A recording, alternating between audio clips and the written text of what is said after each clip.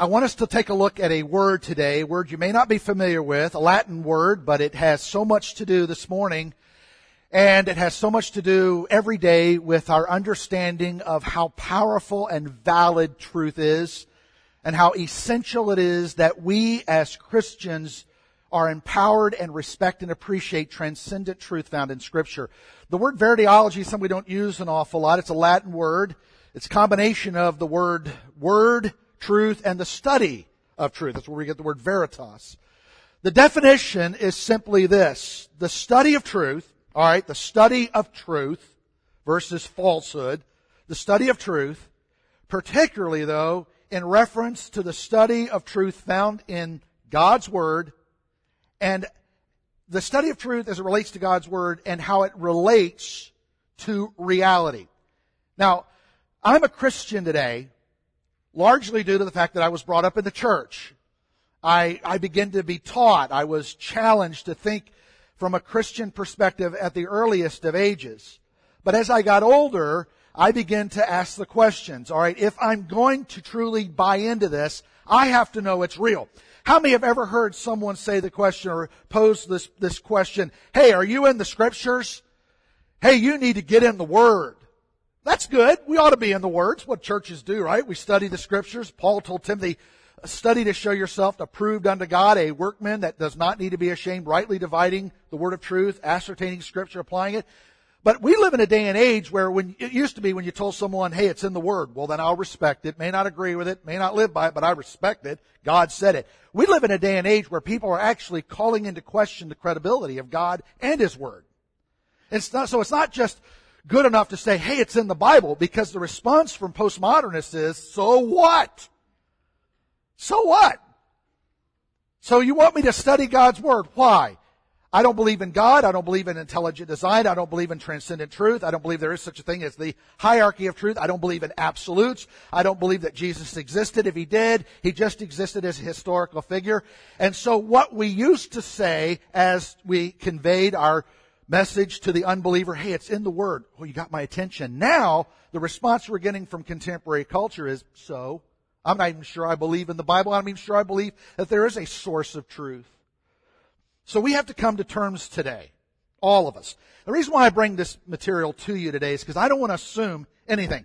And I've stopped assuming that just because people get dressed and go to a church service on Sunday morning and involve themselves in one or two activities or give a few dollars to the work, that they actually believe what they believe is really real. I've come to the conclusion that we have to go back and help people resubstantiate their understanding of God and His truth, His Word, and the reality of heaven and hell. And the essentiality of having a biblical worldview. Not because you have a preacher tell you you should, or because your parents told you when you were a kid, you need to shape your life around Scripture. I want you to leave today going, I'm a Christian, I've embraced the biblical worldview because it is the only worldview that makes sense. Now there's a difference between believing in something because you feel compelled to, and believing in objective truth because it can be defended. So we have to come to terms with this point today. It does no good to be men and women of the Scriptures, of the book, if we first fail to substantiate that the book is credible, that the Bible is infallible, and it really is God's spoken word. I don't care what's in the book if the book is invalid. I don't care that it's in the Bible if the Bible is not accurate or checkered with false information and untruths. But, if today we are absolutely convinced that the truth claims in Scripture are accurate, the history is intact, and the information that God delicately placed in the book we call the Bible, the canon, is validated, then I have to at least take it seriously enough to ask this question. If it's that valid, if it's that true, if it's that accurate, if it's that infallible, then maybe, just maybe, the book's credible enough for me to subjugate my life and my lifestyle under its authority. If we believe that, then the transcendent truth claims have to be taken seriously. Now, I care that it's in the Scriptures. I care that it's in the Bible.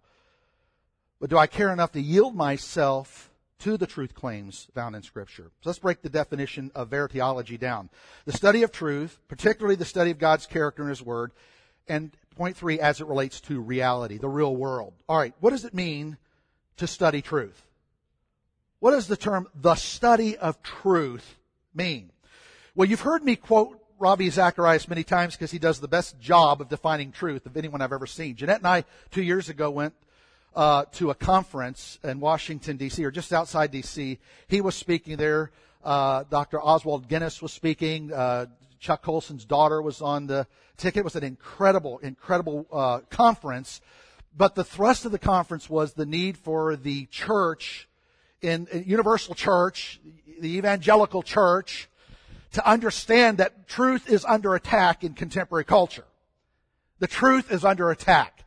We've spent so much time trying to decide what style of music we should do and what should we take pews out and put chairs in. We got so diverted over these non-essential, superfluous things that we forgot to teach and train our people. What separates the church from every other entity in the world is the fact that we are people of truth.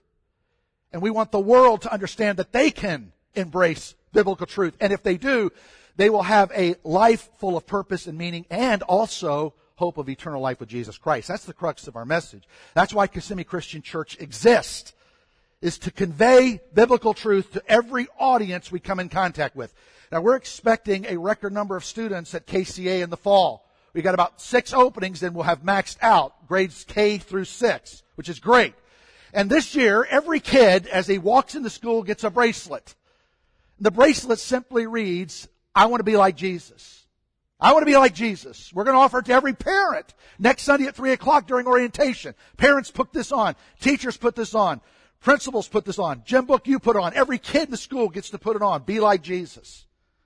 The reason why is if a child begins to act in an obstreperous fashion or a parent gets out of control, I know it's hard to believe that a parent could get out of whack, right? It's just not possible. Then we're going to stop the conversation and we're going to say, look at that bracelet. Jesus represents authority. Jesus represents all that is true and right. Your behavior right now conflicts with Jesus. Get your act together now. We're not going to talk about, well, we've done a psychological study, and according to Oxford University, children need to start acting like this. Listen, Jesus set the order for homes and schools and churches 2,000 years ago. Let's just go back to the supremacy of truth. Amen? Truth, defined this way. Write this down. Write this down. You will not hear a better definition of truth than this one.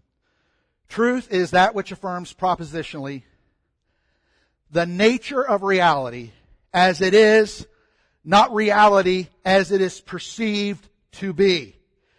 Personal interpretation is extracted. Biblical authority takes supreme position. Question again today. Do we here at Kissimmee Christian Church really believe that what we believe is really real? Do I believe that Jesus did live a perfect life? Do I truly believe that He is deity, that He was both God and man according to John 1? Do I truly believe that He died and rose again and is coming back for His kingdom, the church? Do I really believe that God is going to judge the hearts of every man and woman that's ever walked on this planet? Do I believe that the church was placed here as a spiritual hospital to save and reach the lost? Do I truly, truly believe that no one comes to the Father but through Jesus Christ? Do I truly believe that the Bible is accurate, infallible, and is the only guidepost for humanity? Do I really believe that what I believe is really real? 1 John 4:6, we read these words, we are of God. We are of God, church. We are part of God's family. God is in us. He who knows God hears us. In other words, John says when the church gets out there, we are ambassadors of Christ. We are God's workmanship. When people see me, they need to see Jesus. Amen? When people hear me, they need to be here like, man, Jim, it's like Jesus is talking. I'm like, thank you very much. We are of God. He who knows God hears us. He who is not of God doesn't hear us. But this we know. John says, count on this. The spirit of truth, and there is a spirit of error. There are two cosmic battles going on in our world. Good versus evil, right versus wrong, holy versus unholy. Two narratives, two messages being preached. One is false and the other is true. Now the law of non-contradiction simply says that two opposing views cannot both be right. Because you've heard people say, well, I'm not a believer in God, but I believe that I can still get to heaven, blah, blah, blah. It's like, well, according to Scripture, either I'm wrong or you're wrong, but we both can't be right. The law of non-contradiction simply says two opposing views cannot both be right. Now, they can both be wrong. I was talking to a couple of friends the other day, and they're like, hey, I think the Bucs are going to go to the Super Bowl. And the other guy goes, no, I think the Dolphins are going to the Super Bowl. And I realized both of you are wrong. Okay, so it's possible. Right? All of us poor saps still looking at the Dolphins preseason going, yeah, this is their year. This is their year. I catch myself doing that, like, hey, this is their year. Look at this. And they're like 6-10. Okay, so, but you can have two opposing views and they both be wrong. But you can't have two opposing views and they both be right. But you can have two opposing views. One can be right and one can be wrong. Now, I've done some study. We did it in Bible college, Christian evidences, Christian apologetics. One thing that I began to delve into in my early years of ministry, and even more since I've been here, is I believe in Jesus. I believe in the credibility of Scripture. But I said, God, help me articulate that, because there are a lot of folks that I'm going to come in contact with, especially as I travel and as I get into churches and speak with Christians. Good people. But they're like, Jim, I believe it, but I don't know that I can defend it. And I said, okay, Lord, this is what you want me to do, right? You want me to make sure that I get this information out in a way that people can understand it and ascertain it and can defend it. But please note that two contradictory statements cannot both be right. One can be wrong, one can be right. So the point is, if there's a cosmic battle going on, good versus evil, holy versus unholy, God versus Satan, both can be wrong, but one can't be wrong or both can't be right. So I've decided, based on good, solid information and study, by the way, you don't have to put your brain on hold to be a Christian. You don't have to put solid intellectual evidence on hold to be a believer. In fact, I believe the more studious you are intellectually, the more you will naturally gravitate to supreme truth because it makes sense. Right? Okay. Some of you are still out there like, man, some of you are still hung up on the whole dolphin thing. Relax. It's going to play out regardless of what we think. John 18:37. And I've used this illustration before, but to me, it is one of the most, we're doing a sermon series next Sunday called Tipping Point, where in isolated incidences in Scripture, an entire life and community and culture was changed in a moment. The trajectory of one's life was changed in a solitary moment. There's tons of Scripture where an individual does something at a moment and it just like, wow, catches everybody's attention. Now, Jesus was going to the cross before time began. Genesis 3 tells us that. But there's a conversation that he has with Pilate just before he's ushered out of the hall that, to me, transforms the landscape of the world.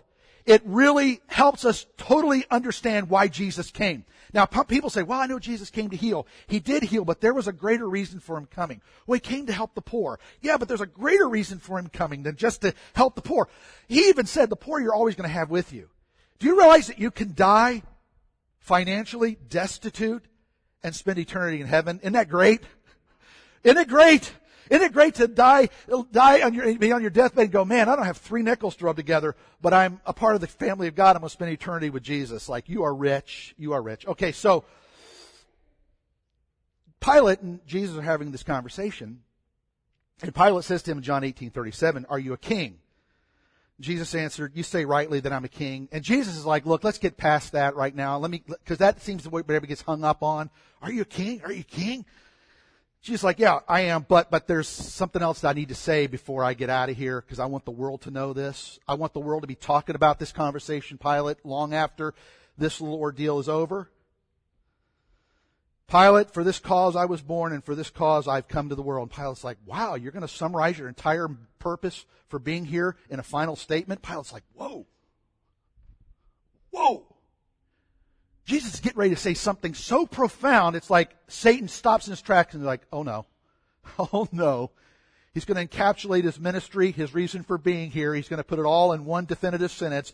And the gates of hell just stood still. The presses stopped. Satan's like, oh no, oh no. And I imagine the crowd just stopped. Jesus says, for this cause, Pilate, I was born. And for this reason, for this cause and purpose, I came into the world. That I should save the environment. That's safe. No. That could make people feel better about themselves. No. Pilate, this is the reason why I came here.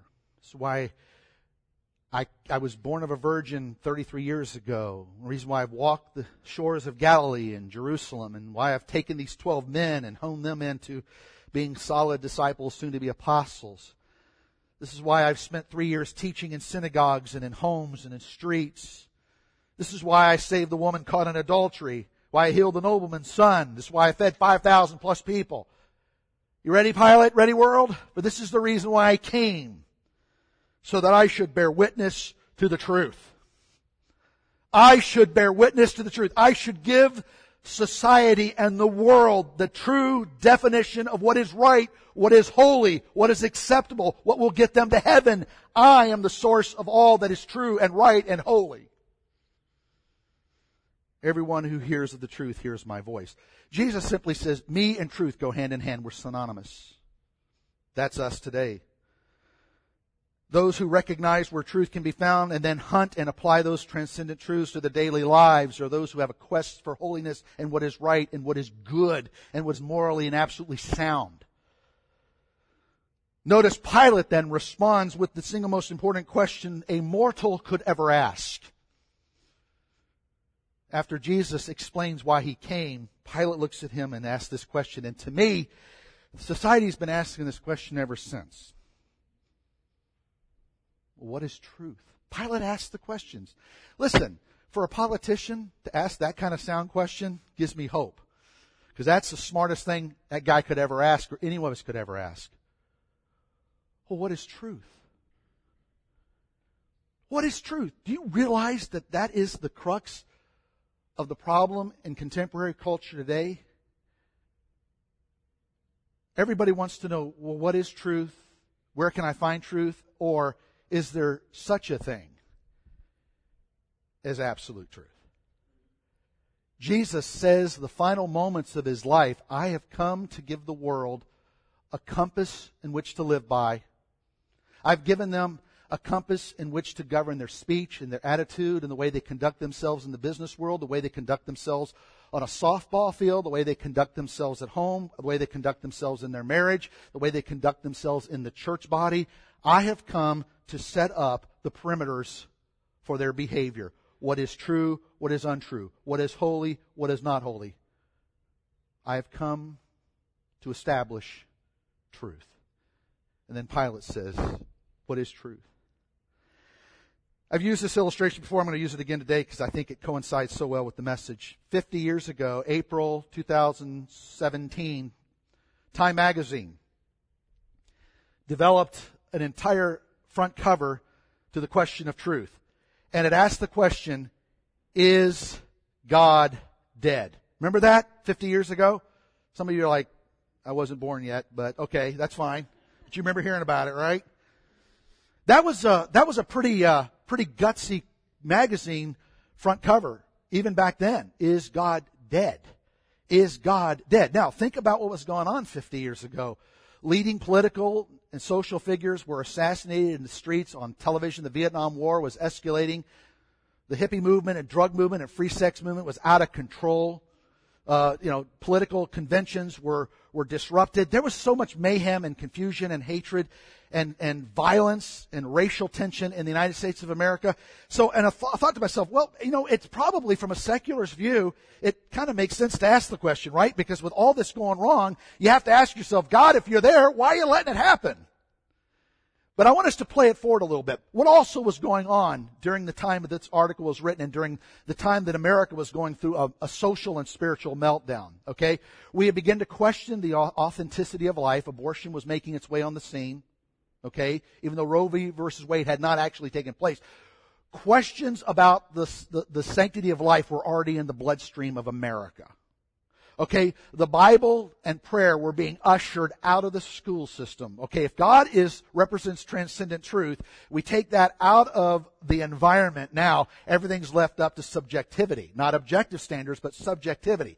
And so while all of this mayhem is going on in contemporary society on the streets of America and the political scene, we've already determined that God, we really don't want you in the schools. We've already determined that life doesn't have meaning as much as it did or should have. And all of a sudden,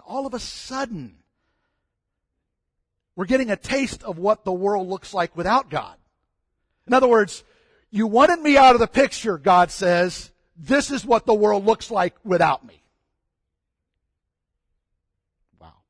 50 years later, to the day, Time magazine comes up with another front cover. This time, the cover reads, "Is truth dead?" Is truth dead? Now, I don't know what took them 50 years to ask the question. Because if you've determined in your mind that God is not real, then it should have taken you 3.5 seconds to realize if God's dead, there is no such thing as truth. Because God and truth do what? Go hand in hand. All right, I'm going to start this verse and you finish it. Ye shall know and truth will, right. I can't be free. I can't enjoy the liberties that Christ came to give me if I do not first humble myself and embrace biblical authority and truth. If we as a society have determined that God is dead, it shouldn't take us 50 years to ask the question, is truth dead? Because God and truth are synonymous. God's word and truth go hand in hand. The study of God, the study of truth, particularly the study of God's character and His Word. The study of God's character and His Word.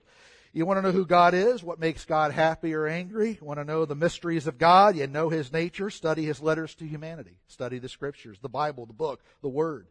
Dennis Prager, who is a conservative writer, says, quote, "It was the Bible, not the Humanist Manifesto. It was the Scriptures, not the works of Camus, Kierkegaard, or Nietzsche. It was the Bible, not Karl Marx or John Dewey or Charles Darwin, that shaped culture for the good." That's important. He goes on to write, "There is nothing, not any religious or secular body of work that comes close to the Bible in forming the moral basis of Western civilization, and therefore of nearly all moral progress in our world. It was this book that guided every one of the founding fathers of the United States, including those who described themselves as deists. It is the book that formed the foundational values of every major American university at one time. It's the book from which every morally great leader, from Washington to Lincoln to Martin Luther King Jr., got his value system. In this book, we see that which was given to humanity, the Ten Commandments, the greatest moral code ever devised. It not only defined the essential moral rules for society, it announced that the Creator of the universe stands behind them, demands them, and judges human compliance with them. Morris Book, my grandfather, wrote, "The Bible is the oldest and most unique book in all of the library of literature. It deals with creation, records divine providence, and proclaims redemption through Jesus Christ our Lord. Let every man and woman in the Church of Jesus Christ stand upon the promises of this divine revelation.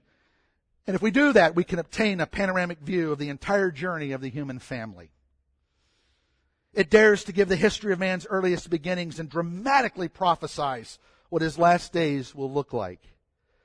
There were over 40 different writers in different ages and widely separated sections of the known globe. Holy men of God spake as they were moved by the Holy Spirit." 2 Peter 1:21. The first writer was Moses, who inscribed God's will in an Arabian desert amid the thunderings of Mount Sinai. There was another one, the last writer, John the Apostle, who was known as the Son of Thunder, who penned the last words of this divine library 1,500 years later. One writer says the written word, the Bible, is the written word of God as a primary venue for our encounter with God Himself. Scripture is actually a window allowing us to see the nature and the character of Almighty God. The written word introduces us to Jesus, the living Word of God, who put on flesh and entered the world of first century Palestine. The Bible speaks of the person and ministry of the Holy Spirit.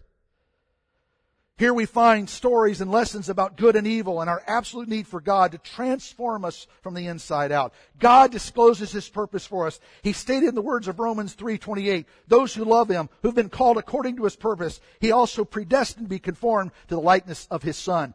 Within the Scriptures, we see the history of man. And isn't it interesting that as much as Satan and university professors have tried to discredit the authenticity and credibility of Scripture, every time they try to refute transcendent truths, all they do is add to the credibility of the book we call the Bible.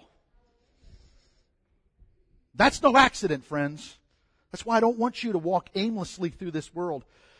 I don't want you just to put the Bible on a shelf or on a coffee table or bring it out during a funeral.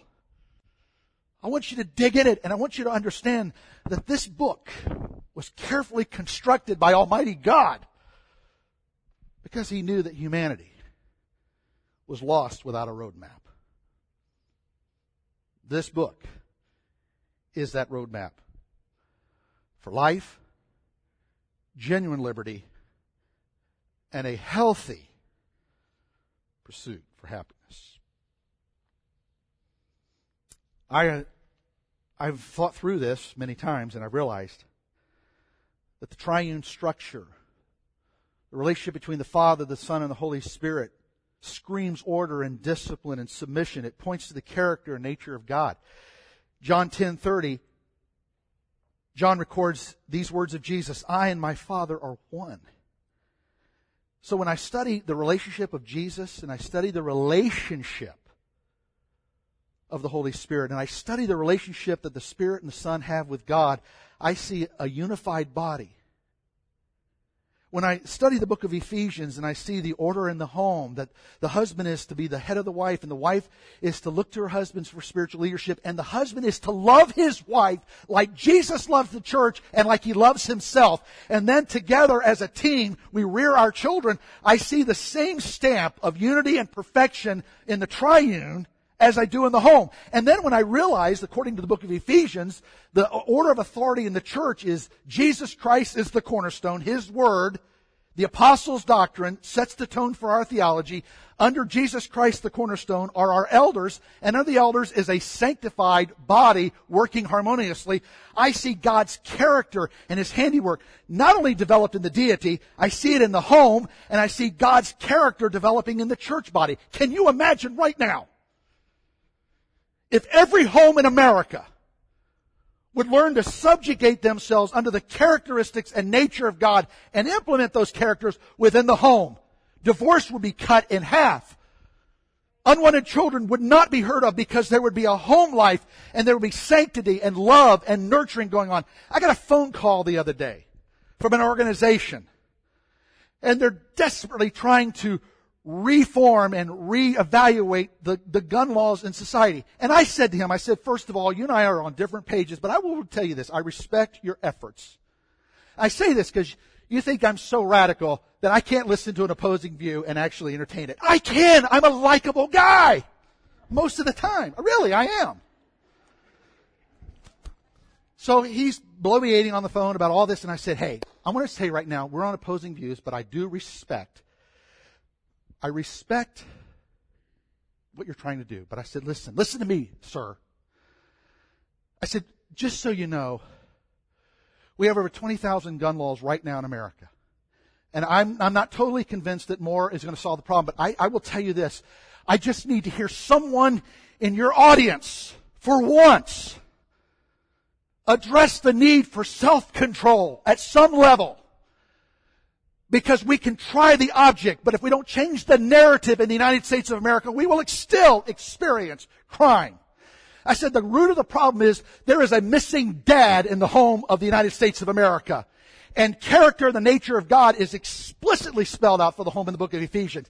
It is time for the church to stop apologizing for being people of the Word.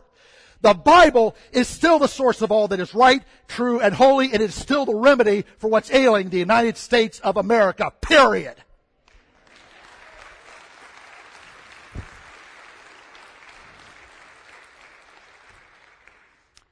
I'm also announcing my run for governor beginning today. Just kidding. No, I'm not. Just kidding. That ain't happening. That is not happening. All right. What are we finding out?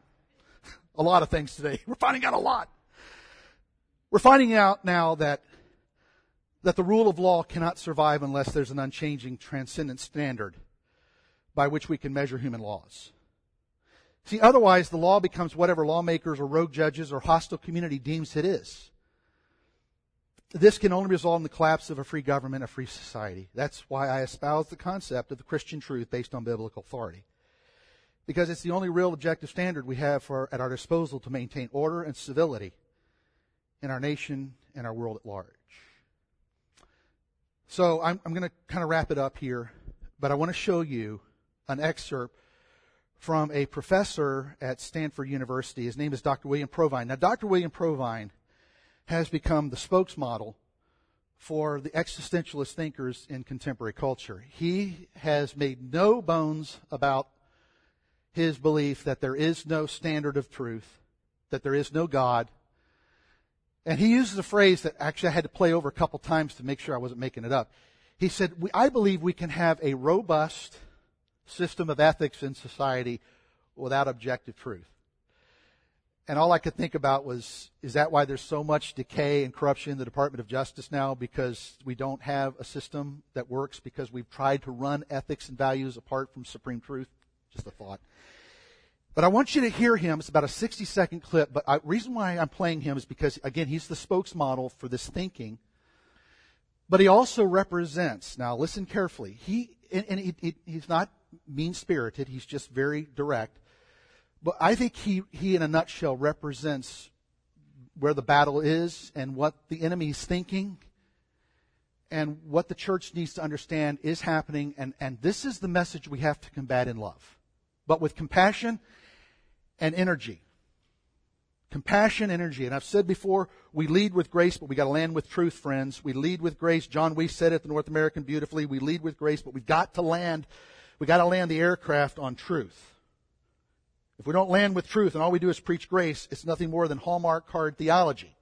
And our world's starving for something more than that. Why don't you listen to this quote, this 60-second clip. Let's dim the lights a little bit and let's fire it up.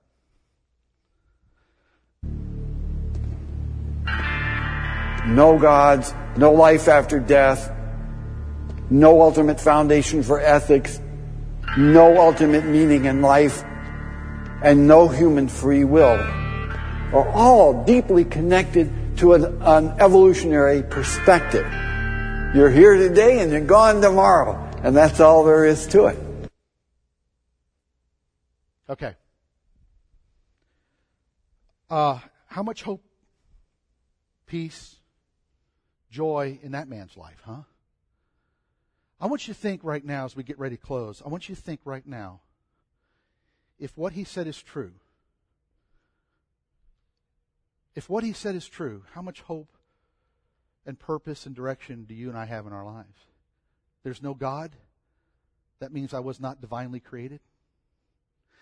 If there's no God, there's no Jesus. If there's no Jesus, there's no truth. If there's no truth, there's no direction and clarity in my life. Jim, if there's no clarity and purpose in my life, then what am I doing here? Why do you think suicide is skyrocketing around the world today? Right there. You really, sir, think we can have real values and ethics in government, in the school system, the universities, without a supreme authority to dictate how we should treat one another and react? And so we close today, and I remind you that as we study the character and nature of God, God did not want to live without humanity. God did not want to spend eternity without us. God did not want us to walk through life aimlessly with no direction or purpose or clarity. And so He instituted His Word, the source of all that is true and right and holy. And He sent Jesus to model that for us. And I got to tell you something, friends. That's why I'm a Christian. Because a Christian and the Christian worldview and the Christian lifestyle is the only lifestyle and worldview that makes sense of this crippled, decayed world that I live in. Dr. Provine passed away a few years ago. The saddest part about him passing away was not the fact that he died physically, because we're all going to die physically, but that in a twinkling of an eye, he stood before the judge of the universe, an unbeliever.